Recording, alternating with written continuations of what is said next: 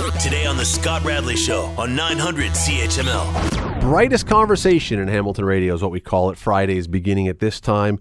And this week, I want to bring in, she is, although she won't admit it, but she is a broadcast legend in this country. She has worked for CBC, she's worked for TSN. If there's a three initial name, she's probably worked for it. She was, until recently, the head of Mohawk's broadcasting school. Her name is Sue Prestedge. Thanks for coming in. It's been too long.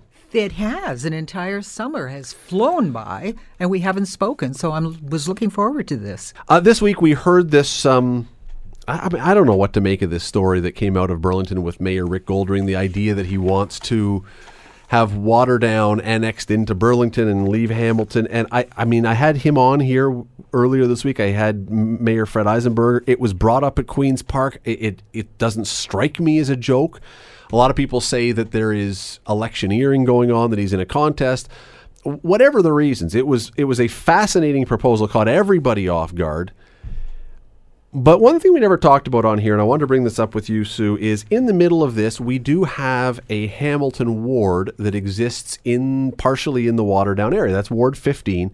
That is, the councillor there is Judy Partridge. Well, when she was asked about this week, here's a quote from Judy Partridge, who said she was open to discussing East Flamborough, or part of that, moving to Burlington as a solution. Here's her quote. "Our taxes in Flamborough are way too high, and I think there is a better deal if there's a better deal on the table, that conversation should take place. There's always been a will to go with Burlington," she adds. So I got thinking about this, and Sue, I'm wondering, if you are a Hamilton City Councillor paid by Hamilton taxes, are you obligated to be true to Hamilton, to be loyal to Hamilton regardless? Or are you loyal to your constituents, and if they think that Burlington would be a better option, you fight for your constituents, even if it means going against the city that pays your salary? One thing I will tell you, I have great respect for Judy Partridge. I think she made a mistake in that she just jumped the gun as soon as this whole issue came up. I think perhaps she should have sat back, watch what was transpiring, because I agree with you. She's paid she's perhaps caught between a rock and a hard place. She's being paid by the city of Hamilton as a representative of Ward 15. One of the things she said is that a lot of her constituents, even at amalgamation, said, we don't want to join Hamilton. Which is true. Which is true. But it was true for some other areas that were worried about joining Hamilton because of the taxes. Mm-hmm. So what do you say? That's justification for handing Waterdown over to Burlington? I don't know, because from what I've seen, if you drive up Highway 6 past Highway 5, and there's new... Where the Tim Hortons is there and the arena and everything else. Yeah, but going straight up, and I think on the right-hand side, there's now more industry being placed along the highway, which, if I'm not mistaken, would be part of Waterdown, if Burlington were to take it. Well, what's missing here in Hamilton in terms of a tax base?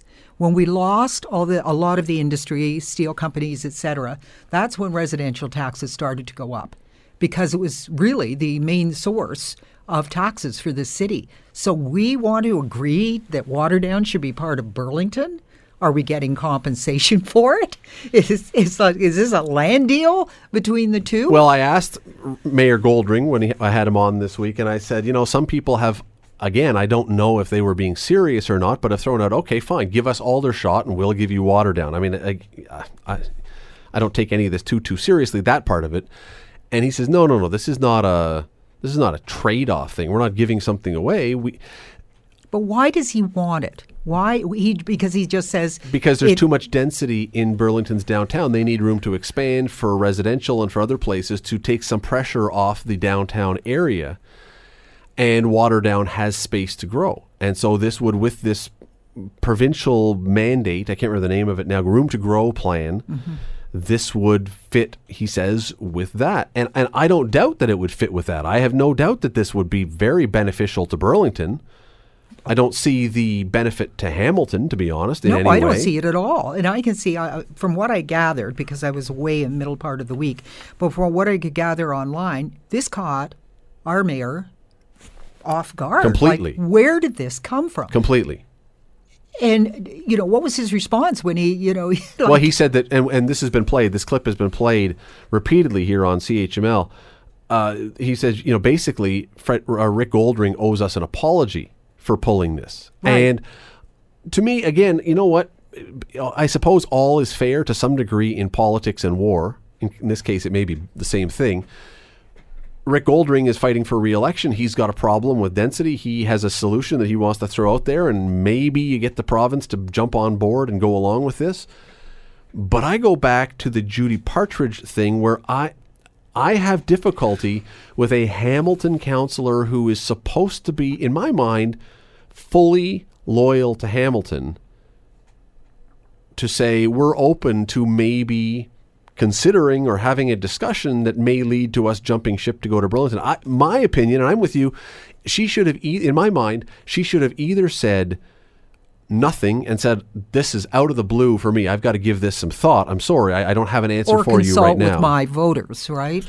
Or this is not in Hamilton's best interests. And so unless you can convince me of something that has some way this benefits Hamilton, no. But the answer that is sort of out there is, yeah, we're open to this. We could maybe do this. I have trouble with that. And as somebody said, is this politicking in that Waterdown would have a large number of the voters in Partridge's ward? Well, right? if it is politicking, though, by the mayor of Burlington, yes. I don't know that a councillor in Hamilton wants to get caught up in that. No, and as I said, I think it's coming too quickly on the heels of this proposal by Golding. I think Judy should have sat back, waited to see what was going to happen, and meantime, consulted with the voters in Waterdown. You're listening to the Scott Radley Show podcast on 900 CHML. The War of Waterdown. If we could just find one more, it could be the war with Waterdown. Then you could have WWW, but then that becomes a whole different thing. But we're talking about Sue Prestedge in studio with Scott Radley. We're talking about this situation with Burlington saying we would like to have Waterdown. At least the mayor of Burlington say we'd like to have Waterdown. And Ward 15 Councillor Judy Partridge saying our taxes in Flamborough are way too high, and I think if there is a better deal on the table, that conversation should take place. That is her quote. And Sue, as I said before the break, I have trouble with that, not with Judy wanting the best for her constituents. I think she should want the best for her constituents, but as long as she is a councillor in the city of Hamilton, I have difficulty with her, for lack of a better word, throwing shade on Hamilton in any way, not fighting tooth and nail for Hamilton. Now, again, the question is, do you fight for your constituents or for the greater good of the city you're in? But to me, if she's getting a check from Hamilton, if she's running in Hamilton, she should be fighting for Hamilton. There are a lot of people who sometimes say about the council in Hamilton that the problem with the city sometimes is it's so ward specific that there is no longer that idea that we've got to make decisions for this city which are best for the city, that you can't just talk about your own ward in isolation. This city used to have a board of control. And that used to be a very interesting situation where you had a board of control that was in addition to council. Yes, which was elected citywide. And not like the Senate, but, sober. Similar enough. Yeah. What is it? Sober second thought. And, maybe we're missing that. But what if this happens? What happens if this whole thing just dies before the municipal election? That will be remembered in the debates, even though the issue has died, that she stood up and said, well, we should have the discussion now. But see, I think that may benefit her in her ward. I think there are people in her ward who are going to say, we like that you wanted to help us maybe get out of amalgamation because they're still sour about it. The bigger issue for me, and there will be others who disagree. Let's say we go the other way. Let's say that the provincial government actually listens to this. To Burlington And says, interesting idea. Okay, we'll do that. Let's say that this was to happen. Based on the fact that Waterdown and people in Flamborough are paying higher taxes and feel like their taxes have gone way up since amalgamation and everything else, is there any possibility that if that were to happen, that Ancaster, Stony Creek, Dundas don't immediately line up as well and say, what about us? We're next. We're out of here. we're having it. We want to have a break-off vote. We want to go Quebec on you. Exactly. Because if Flamborough can get out of this and pay less taxes, folks in Ancaster were paying less taxes before. Folks in Dundas were paying less taxes. People in Stony Creek were. And then what do you have? Then you've got a revolt on your hands. Well, first of all, you've got a referendum on separation, again, like Quebec. Then you've got the Soviet bloc breaking up. I mean, it's a mini version of everyone's running for cover with their own thing. And listen, I'm not a huge necessarily defender or proponent of the amalgamation that happened back 2000 or whatever it was, but we're there now. It seems pretty darn difficult to break it all apart at this point without creating chaos. And costing a lot of money, which in turn raises taxes. The other thing I wish I had done is look at a map of Waterdown and find out where the green belt goes through. I mean, how much more can they push? I mean, have you been to Waterdown lately? I mean, they have gone way north of Highway 5 in terms of development. So how much room is left? I mean, I really hope this is not a deal. And very east of Highway 6. Exactly. There's a lot of stuff built up in there as far as new power centers and other things like that. I hope there is not, and I'm just surmising here, so whatever, that they're not doing a deal with Burlington to say, yeah, you can have it, but you know what? We're taking back some of that green belt. You mean the province? The province. The province.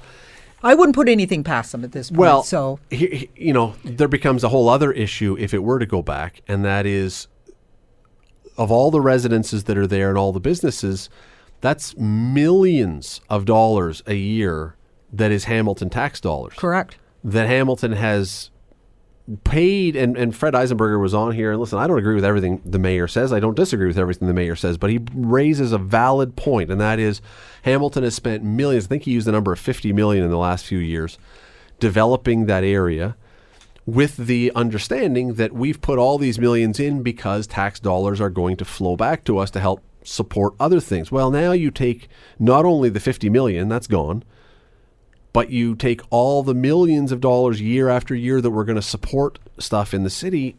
Boy, Hamilton is suddenly kneecapped. I know. And I think it would be I think it would be a tragedy if it happened. Because as you say, money's already been invested there. It's not like, as you said, you can't suddenly pull it all back. Yet you're losing the tax dollars as well on top of it. So it's a no-win situation. I will be interested to see when the election, when the debates, when all candidates' meetings are going on in the next month, though, whether Councillor Partridge, whether Judy Partridge saying what she said, whether that plays as a positive or a negative with the constituents. And again, I think she probably scored points with many of her constituents for this who have been sour about amalgamation since day one. Or she could have opened up a can of worms that, as you said, the other communities are looking at, like Dundas, Ancaster, Stony Creek, etc., who don't think they're getting their fair share now. No, and if she gets reelected, and I expect that she probably will, incumbents generally do, I think she may face some interesting questions around the Hamilton Council table next term about where her loyalties lie. And I'm not arguing that Judy Partridge is treasonous or anything like that. I'm saying simply, if you even raise the idea of this, I think people around the council table and in the rest of Hamilton can say, well, wait a second. Are you for Hamilton or are you only for Ward 15? And if you're only for Ward 15, as you say, that's part of the problem that we've had in this city of little fiefdoms and people downtown only fighting for downtown stuff and people on the mountain only fighting for mountain stuff and people in the suburbs only fighting for suburban stuff. That's what we have to get rid of. And that's not how cities grow. Not with that kind of attitude. No. And we've talked about ward redefining and everything else to get rid of that. And this is, to me, exactly why that has to happen. This, to me, is a crystal clear example of what happens if everybody is simply fighting for the area that they are in rather than the big picture of the entire city. You're listening to the Scott Radley Show podcast on 900 CHML. There are certain names that I would be fully okay not bringing up again, not talking about again, because the story was so long and so overdone and everything else. But we never get that kind of break. And so we're going to talk about Jian Ghomeshi again for a few moments because First of all, I'm assuming everyone remembers who Jian Ghomeshi was. If you didn't, it meant that you were in a cave with bin Laden or something for the last couple of years, because I don't know how else you could have not heard. But he had sort of gone quiet. We hadn't really heard anything about Jian Ghomeshi after his acquittal for a couple of years. And then all of a sudden he writes a piece in the New York Review of Books, of all places. I don't really understand the why there. But anyway, and it was widely panned as self-excusing to some degree, correcting things that probably shouldn't have been correct. Anyway, it was widely panned because it was very soft on himself. And the editor who okayed this has now been fired. And a lot of people are saying Jian Ghomeshi should never have been given the opportunity to pen this essay, 3,500 or 4,000 word essay in this magazine.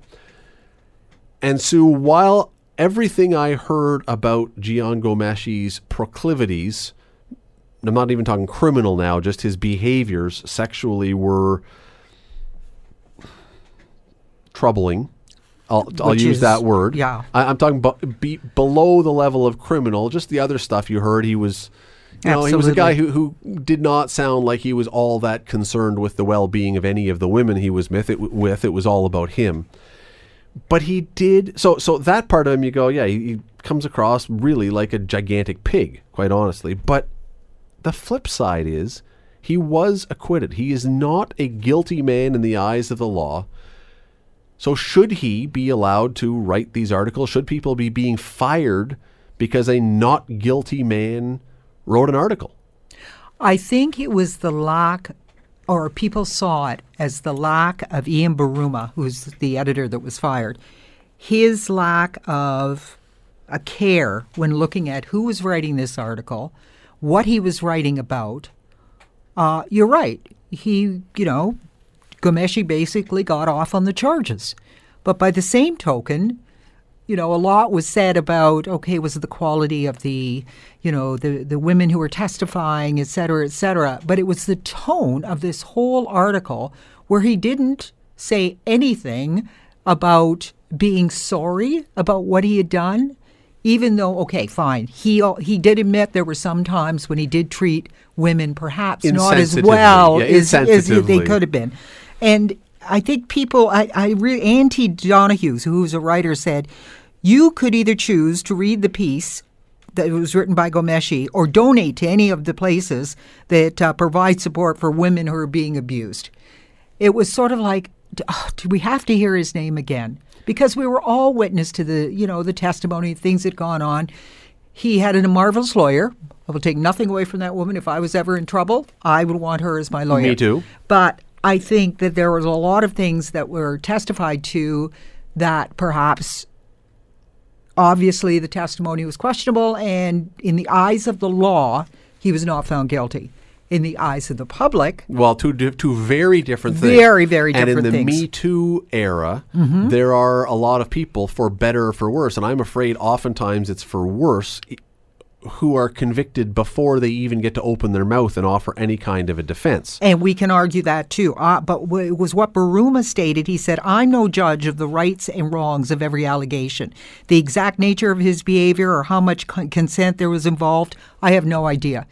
I mean, it was just so, then were you doing your job? Well, that's being willfully blind. Well, willfully blind, absolutely. And it does not surprise me that he was fired, although the article I read suggested that they weren't very clear on whether he was fired or he resigned. My bet is that he was fired because the outrage. Well, did they use the phrase creative differences? Creative differences. That means you were fired. Now, I know the New York Review is obviously a prestigious magazine. But I suggested to a friend of mine that I'm wondering if Buruma went ahead with this because magazines are finding themselves in the same situation as newspapers now. They have to find that audience. They have to provide stories that obviously, I wonder how many hits the New York Review had up there. I bet they got a ton, an absolute ton. But let me go back to my point. He is, in the eyes of the law, he is not a guilty man. He is guilty of absolutely nothing legally. And there was a time in our society when if you were found not guilty, that meant you were cleared and that meant you were allowed and encouraged to go back to your life because the crimes that were leveled against you, the charges leveled against you, turned out not to be sustainable. And you would go back to your job and people would say, all right, he didn't do it. So why should a guy like him not be able, or anyone else, once you're found not guilty, why should you not be able to publish something? Yeah, I don't think it's so much about that as with the content of this essay. Women should thank me. I was the first of the, Me Too movement. Mm-hmm. I mean, the guinea pig. What? Seriously, egotist. It doesn't sound like he has changed much from the individual that the women were describing during his trial. It really doesn't. To this day, I don't think he sees anything terribly wrong. But I think that essay said that he thought he was put upon and that he was embarrassed and, not embarrassed, sorry, that his ego had taken a hit and that what women would, as soon as they looked at him and his heart going out to that karaoke bar, I mean, really. I think just from his perspective, I think he is a specific case. I agree with you that in a lot of cases, without any proof, people are either being fired or destroyed. Or destroyed in the process without due process.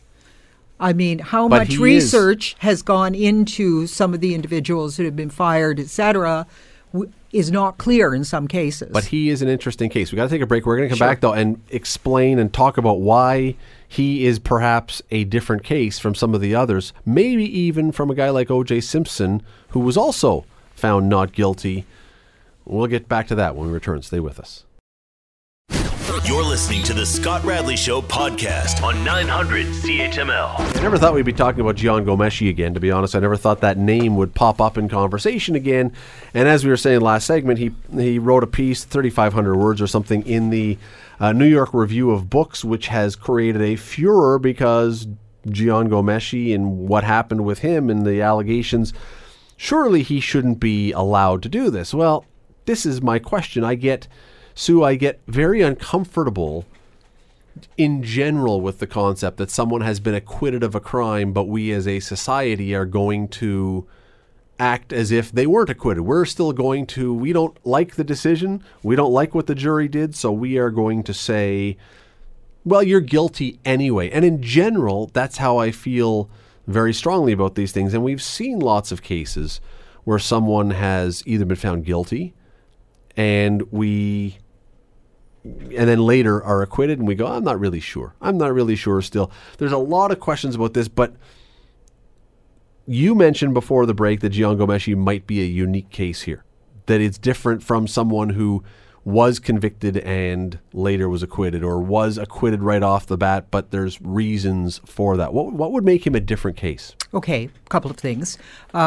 He was such a public figure prior to the allegations that came out with him, so incredibly popular. Turned out he lied about all those wonderful monologues he gave at the beginning of his program. They were written by someone else. The fact that we don't have writers here at CHML, by the way. We do it ourselves, just for the record. Anything we say is ours. And kudos to you. But also, the trial was unbelievable. In a lot of cases, we have situations where people are accused of certain things and they're fired. And perhaps the trial takes place a little later, but his was, wall-to-wall national coverage. He was a national broadcaster. In a sense, it wasn't just a local radio station that he was working for. And I don't think the outcry is so much about the fact that he was allowed to write it. It was the content of it. Because it was so poor me. And for all the women that I was going to say he was guilty of, but he, in the court of law, he was not guilty. But the impact on the number of women that testified, the stories that other women were telling other women, and for him to write an article where it's all about poor me, and women should be thanking me because, I brought this all to light. I was first Me Too. Really? It makes the skin crawl. And you're right. I was really kind of hoping we never hear Jian Ghomeshi. I thought he might go to Europe, and come do an online podcast or do something like that. But for him to surface this way, I think was just a slap in the face to a lot of women. See, I go back to my point. I'm very skittish about banning someone or barring someone or the court of public opinion determining guilt when guilt was not found. And so that in that case, and that's not exactly here, but that's in those cases, in some of these cases, I get very worried about. I just finished watching on Netflix a fascinating series that I would highly encourage people to watch. It's totally addictive, and only watch it if you've got some time. It's called The Staircase. And it's about a murder trial of a man charged with killing his woman, a writer, as it turns out. You can decide by the end whether you think he's guilty or not. There were different things each side, but you're left with making a decision yourself. But I'm not arguing that he didn't have the right to write the article. No, but a lot of people are. A lot of people are saying that. And my issue here is, generally, I would say if you're acquitted in court, you should be able to go back and do whatever you want in your life as you were before. This is the one case that I would say the difference is there's enough evidence, not only that came up in court, but that has been self-admitted, of absolutely piggish behavior, that even if you leave out the charges, correct, even if you remove the criminal part of this, and just go by the behavior that he is acknowledging, I would say if I'm an editor, I can say, I'm not sure I want someone who's that much of a jerk.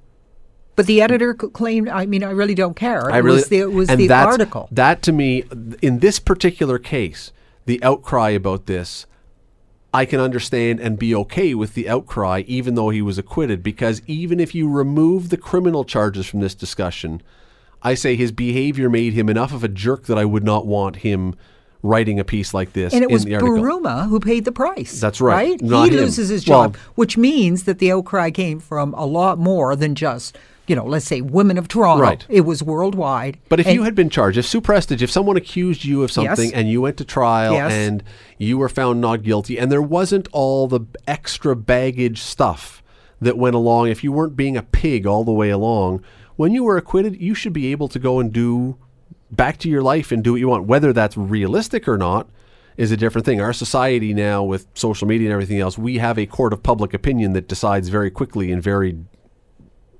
ruthlessly whether you're going to be allowed to enter life again. Tell me this: do you think the outcry would have been, oh my gosh, Jian Ghomeshi has written an article about carpentry or electrical work or something like that? It's a good question. It was the content and his attitude. Now, if he had written this, we got to go to break. If he had written this as a full, heartfelt mea culpa, not admitting to crimes, but saying, you know what, my behavior was disgraceful, and I'm here to tell you I didn't commit crimes, but everything else I did, I feel immense shame for, and I just wish I could go back and undo it all. Would people have complained about that article? Maybe, but I don't think nearly like we are now. And Buruma would still have a job, probably. It is a tricky one, though. It is a very tricky thing in our society about, especially with social media and especially with how quick we are to come to conclusions and create this tidal wave of whatever.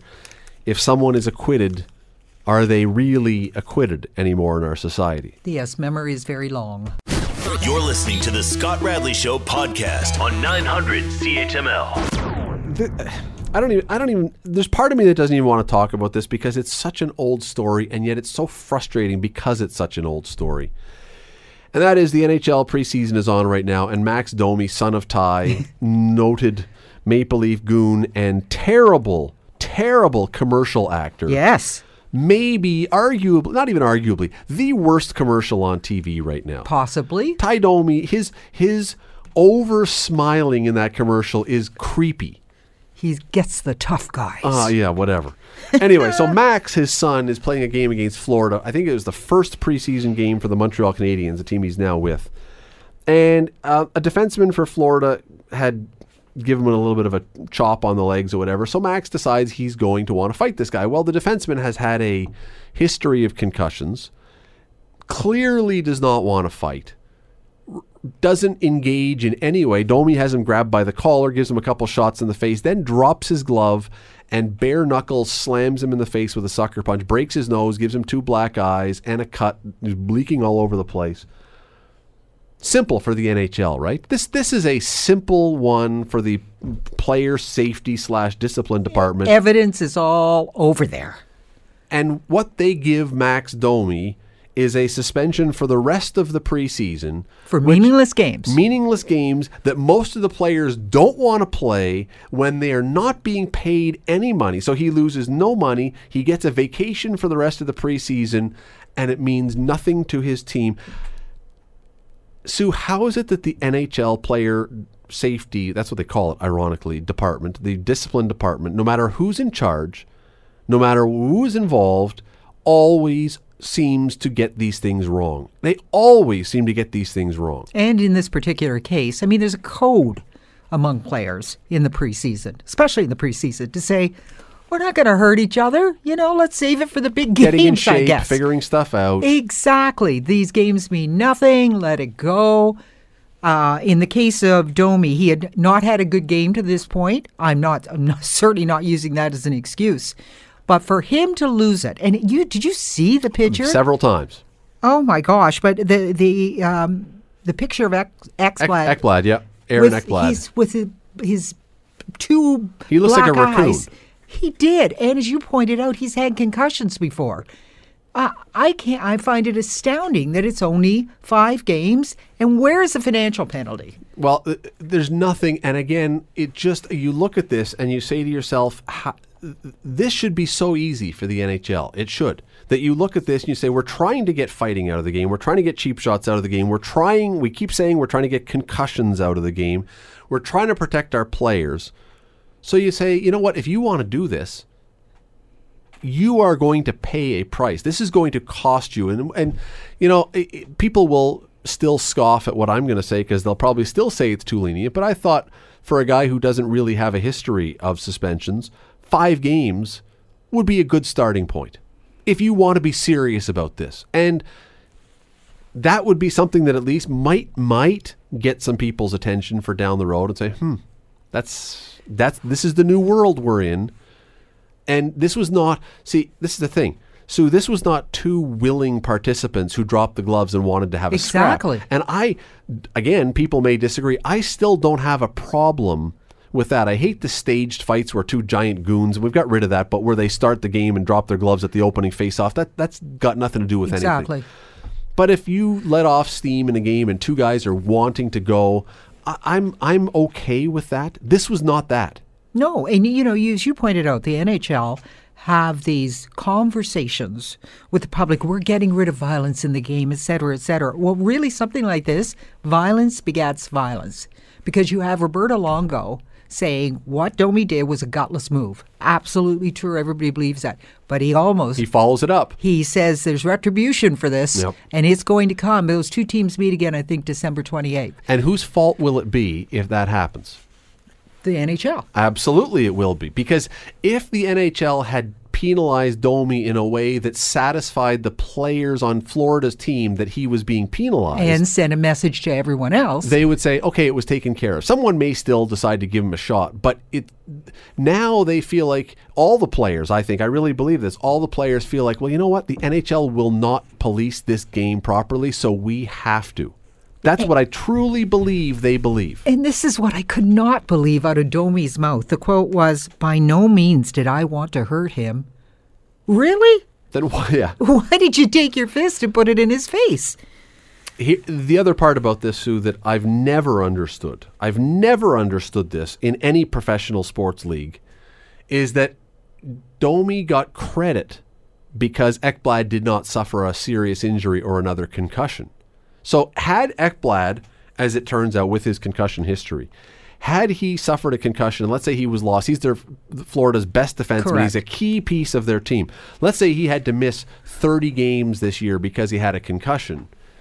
Domi probably would have got a more significant penalty. Well, what his intent was and what his action was, he did what he did. The outcome is a fluke. It's like driving drunk. You might hit someone and kill them.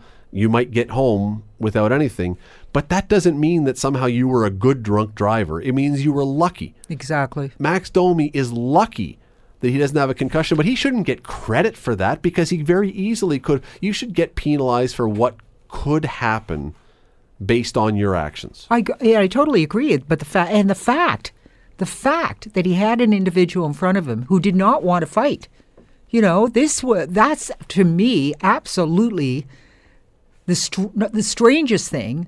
But you're not smart. Domi may consider himself smart because he dodged a bullet. At least according to us, 5 games, the preseason, big deal. But who knows what's going to happen. But as I say, I think all it's doing is upping the violence quota in hockey when the NHL allows something like this to go through really without a big penalty. So why does the NHL blow this so often? Because we have these discussions regularly. Oh, someone did something, and almost always, people at the end of this, when we hear what the suspension is, go, really? Like, that's what you're giving the guy? Well, I mean, let's face it. It's a professional sport, and a professional sport is about money. Yeah. You're not going to take out... You've got people that are buying those jerseys with Domi on the back. But you've got people buying Ekblad jerseys, I too. agree, but, it's like gladiators. They didn't fill, those stands with people who didn't want to see, the guy take on the lion, etc. So I still think it's about money, that they don't want to take it. I'm not sure they're true to their word about taking total violence out of the game. Come on. I think what they're saying is, we'll push it a bit and, give a pretty good indication that we're sort of giving out penalties, but nobody's committed to it because of the amount of money that's tied up in the NHL, be it the professional teams, be it the sponsors, be it the agents of the players themselves. I don't want all the violence to be gone, and I don't mean the violence. Like as I said, I'm okay with 2 willing people who want to have a fight. I'm not okay with someone with their face to the glass and who's not doing anything, and someone comes in and drives him face first from behind into the glass. If I'm okay with the quote violence, not really violence, but in some ways, if you're agreeing to it. There's a social contract almost when you step on the ice that if you do something, if you're agreeing to it, okay. You're responsible for yourself if you agree to that stuff. If you're a fighter, I have huge problems with guys who made a career as a fighter turning around later and suing the NHL saying I had concussions. You got paid handsomely for a decision you made to follow this career. That's your fault. But if someone gets drilled from behind into the boards not willingly and suffers a concussion that ends his career, he's got a gripe. I think he's got a severe gripe. I might agree or disagree with you on the concussion protocol thing, though, because I think for a long time some of the players did not realize because they were just being thrown right back into the game. Okay, yeah, what did they call it when you hit your head? There was just a flippant name for it. Seeing stars, or you got a stinger, right? Or whatever, yeah. And it was wrong. And then as information came out, these same players came back and said, that team doctor or that team trainer or that team coach sent me back into the game, even though they had started to come out with research showing you're getting your brain banged around in there pretty consistently. And did they protect them? I don't think so. So I'm not sure it's a choice. Well, I've said this before on this show, and I don't want to be too repetitive, but I believe there's a very simple answer to all of this that will never be done because it's too simple and because it will take power away from certain people's hands. And that is, I think the NHL should turn to the players' union and say, we are out of the discipline business. This is now your responsibility. You represent both of these players. They are both paying union dues to you. You sort out what the penalty will be. Because you know what? You now have to go to Aaron Ekblad, who is paying union dues to you. And if you want to give Max Domi no significant penalty, you go and tell Aaron Ekblad what his union dues are paying for and why he is not being given the respect that he should have as a person why should only Max Domi be protected in this? I think if you gave it to the Players Association, a lot of this would be sorted out because then all of a sudden the guys who are the victims are going to say, look, you either suspend him properly or I'm withdrawing my union. I'm not even going to pay you anymore. Go ahead and take me to court. I think that if you put the onus on them, we might have a very different response to this. Maybe, but I just think also with the Players Association, what are you going to do with the Players Association? Who makes the decision within the Players Association? Who has a grudge against so-and-so who got his brain rattled last week and says, actually great. I was hoping that might happen to him. That kind of thing. So, nice thought, but I still think it's going to be not the players' decision, not the association's decision. You're listening to the Scott Radley Show podcast on 900 CHML. This story this week was one of the most head-scratching things I've seen in a long, long time, and that is that WADA, the World Anti-Doping Agency, votes 9-2 to let Russia back into the Olympics and be done with their probation and all the rest of the stuff. This is after the whole thing that if you watch the movie Icarus, which is on Netflix, which explains this statewide, elaborate, unbelievable doping scheme that they put together. They were banned from the last Olympics, but now they're allowed back in. So I get it. I would understand this. I'd be disappointed, but I would understand it if this was the IOC who wants Russia back in because you're saying, well, there's a lot of money in Russia. We need to have them in the games. This is the World Anti-Doping Agency. What are they doing? I don't know that. I think they're disappointing a lot of people, yes, especially the athletes. If you listen to, Becky Scott, the Canadian Olympian who sits on WADA as an athlete who decided this week after the decision was made that she was not going to be a member of that anymore, that how in the world did they think that this would be accepted worldwide? I mean, you're hearing from everyone, not just athletes themselves, but, well, for one, Richard McLaren, who was a Canadian lawyer who was sort of charged and looking into the claims. Well, he did the report that led to this whole thing. And, he suspects, according to McLaren, he suspects that there's loopholes that the Russians have found in what the WADA has told them that they have to do. And they have to... supposedly, Russia has to accept McLaren's report and give access to the Moscow lab. They haven't done either one of those. And now they've got a 6-month, apparently to December 31st, to provide the lab's data and things about the facilities. But they've got ways of loopholes about getting around that. And they've never even admitted. And they've never admitted to anything that McLaren, and as you say, if anybody has not seen Icarus, do themselves a favor and watch it. If not, 60 Minutes, I think, had a long interview with the man who decided to leave Russia. You will watch Icarus, and it starts out not about this. It starts out about something else. And the guy who's doing this documentary, which is actually about, it was, if you remember the movie that the guy did called Super Size Me, which was about eating McDonald's every day to see what would happen. Icarus was about a guy who was a recreational, sort of competitive cyclist who decided, I'm going to see what happens if I actually take steroids and how good I could get. He was doing a thing, first-person thing. Kind of like eating McDonald's, but not. But it was a test of his own body to see what would happen, and he stumbles onto this unbelievable steroid thing. It's again, you will think that it's probably not even true because it's so out there.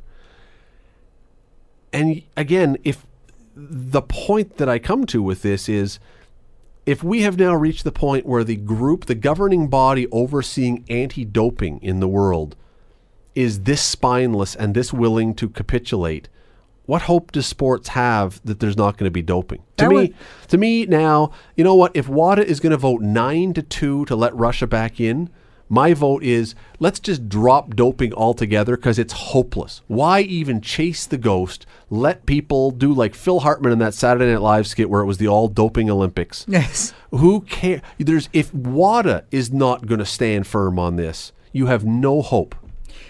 I agree that the first thought that I had when I heard about this was how disappointing this must be for clean athletes who are training for the next Olympics or the next World Championships to hear this, to say, what am I even bothering training for?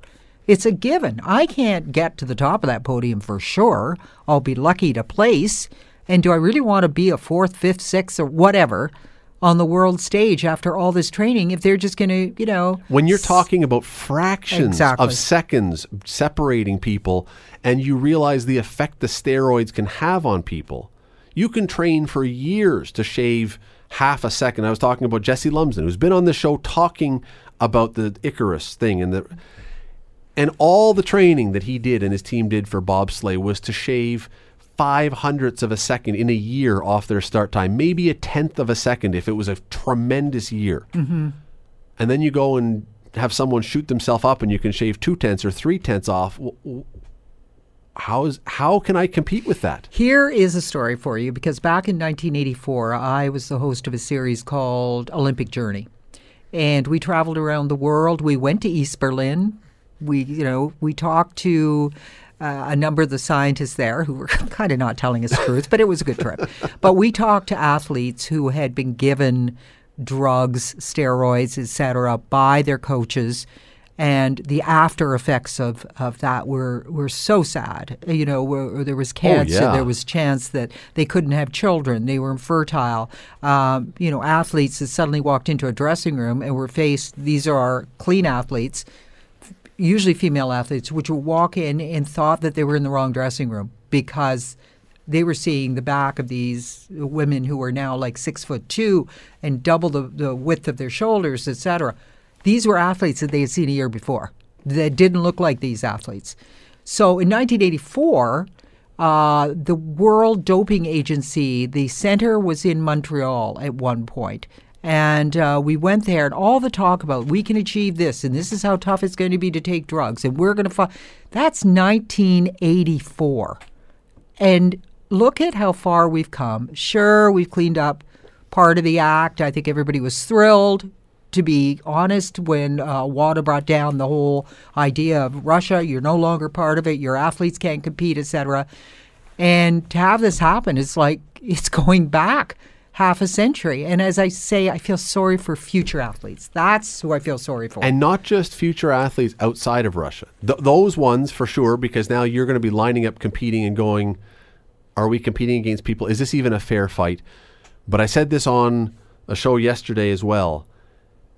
For the Russian athletes, few or many, we don't know, who are clean. And we don't know because the way the system was set up, we have no way of knowing if any or if some of them were or weren't. If Sue Prestedge was a Russian athlete who decided that you were not going to take drugs and you won a medal, nobody's going to believe that. No. Every Russian athlete, clean or not, who wins a medal now, everyone's going to just assume is dirty. So you've also tainted the water, soiled the water for every clean, however many there are, Russian athlete. It's unfair to everybody. And again, I go back to the point. If the World Anti-Doping Agency, the group that is tasked with cleaning up the world of sports, if it has basically thrown in the towel, what's the point? And you pointed out, if this had been the IOC, maybe the athletes are now going to go to the IOC and say, you know what? Maybe we won't compete in the Olympics. Maybe with 1 month to go before the Olympics, we'll say, why don't you make it the Russia Games because we're not coming. Wow. That send a statement? It's not going to happen, but it would be a nice thought. I don't know. I would hope that broadcasters too are going to get into the act because they pay a lot of money for the rights for Olympics and for international competition. For them to, at least put some pressure on those responsible to say, do you think that people are going to tune in to actually see an event where they believe that the Russian athletes are winning these medals not because they're good, but because they're, pumped up? The trick is going to be, Sue, and we got to go here. The trick is going to be, we now live in a time where broadcasters, for example, pay so much money for Olympic rights that there's no incentive for them to do hard journalism on this because you don't want to send viewers away. You don't want to make these games not look like they are a wonderful, fun time that everyone's having and that it's very difficult.